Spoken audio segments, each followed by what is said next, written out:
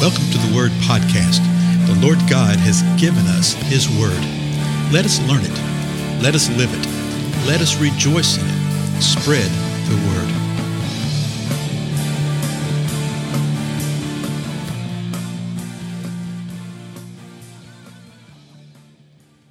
Blessing, folks. This is Dale. Thank you so much for joining with me today on the Word Podcast. How quickly we can do it.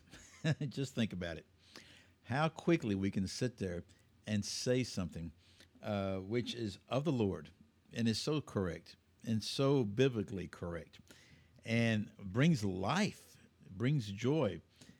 How quickly we can turn and then say something that is straight from the devil's mouth himself. You say, I've never done that. I dare say that we have before. We just didn't know it. Let me remind you where we are. We're in the book of Matthew, chapter 16. Remember what we read in the previous episode about what was happening. Let me just read this real quick. Verse 13. Now, when Jesus came into the district of Caesarea Philippi, he was asking his disciples, who do people say that the Son of Man is? And they said, some say John the Baptist, others Elijah, but still others Jeremiah or one of the prophets. Jesus said to them, but who do you say that I am? Simon Peter answered and said, you are the Christ, the Son of the living God. So what has Simon acknowledged right here? He says, you are the Christ. You're the anticipated Messiah. You are the anointed one. You're the Son of the very living God. And then Jesus verifies and says, yeah, you got the right answer there. You are correct. This is who I am. Verse 17. And Jesus said to him, blessed are you, Simon Bar-Jonah, because flesh and blood did not reveal this to you, but my Father who is in heaven.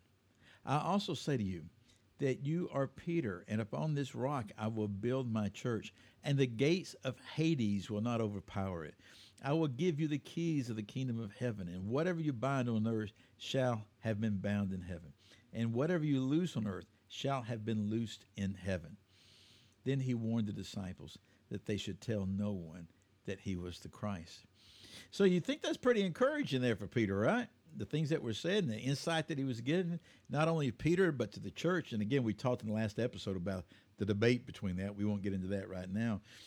Again, it is significant to understand the geographical location and really the theological messaging that Jesus was giving by literally going to Caesarea Philippi, standing at the base of Mount Hermon, Bashan, and declaring that the gates of hell are not going to be victorious. Again, the gates are not the aggressor. The aggressor is the kingdom of God, and the gates will not be able to withstand the kingdom of God. So watch this. Press on, verse 21 of Matthew 16. From that time onward, okay? So from that time onward, Jesus began to show his disciples that he must go to Jerusalem and suffer many things from the elders and chief priests and scribes and be killed and be raised on the third day. So look what Jesus is doing. It says from this time of showing them the spiritual battle that we are in, that they were entering into, from that time of declaring that the gates of hell would not prevail from the onslaught of the kingdom of God. From then on, he starts telling his disciples, hey, here's what's going to happen. We're going to go to Jerusalem, and I'm going to be killed, and I'm going to be raised up on the third day. That's the big picture. How's that going to happen? He says, I'm going to go to Jerusalem. I'm going to suffer. I want to suffer many things. And notice, the suffering of many things is from the religious rulers. Okay, from the religious rulers, from the elders, the chief priests, and the scribes. And he says, I'm going to be killed, and I will be raised up on the third day. He tells them point blank what's going to happen to him. Now, watch this. The next verse. Peter took Jesus aside and began to rebuke him. Okay, rebuke him. What does the word rebuke mean? It means to censure him, to sternly warn him. Peter takes Jesus aside and begins to rebuke Jesus and says this to him, God forbid, Lord, this shall never happen to you. Peter does something here, and I've mentioned this several times, but don't forget this. Peter does something that you simply can't do. He basically says this, Lord, no. If he's Lord, you don't tell him no. If you tell him no, he's not Lord. But he's saying, God forbid. And it does sort of carry the idea here, may the Lord be merciful upon you, Lord. This shall never happen to you. He is telling Jesus that he's wrong, and what Jesus has been teaching, no, that's not going to happen. So how did Jesus handle this? He just say, well, that's just Peter being Peter, a little impetuous, a little foot in the mouth kind of thing. No. Verse 23, our last verse of the day. But Jesus turned and said to Peter, get behind me, Satan. You are a stumbling block to me, for you are not setting your mind on God's interest, but man's.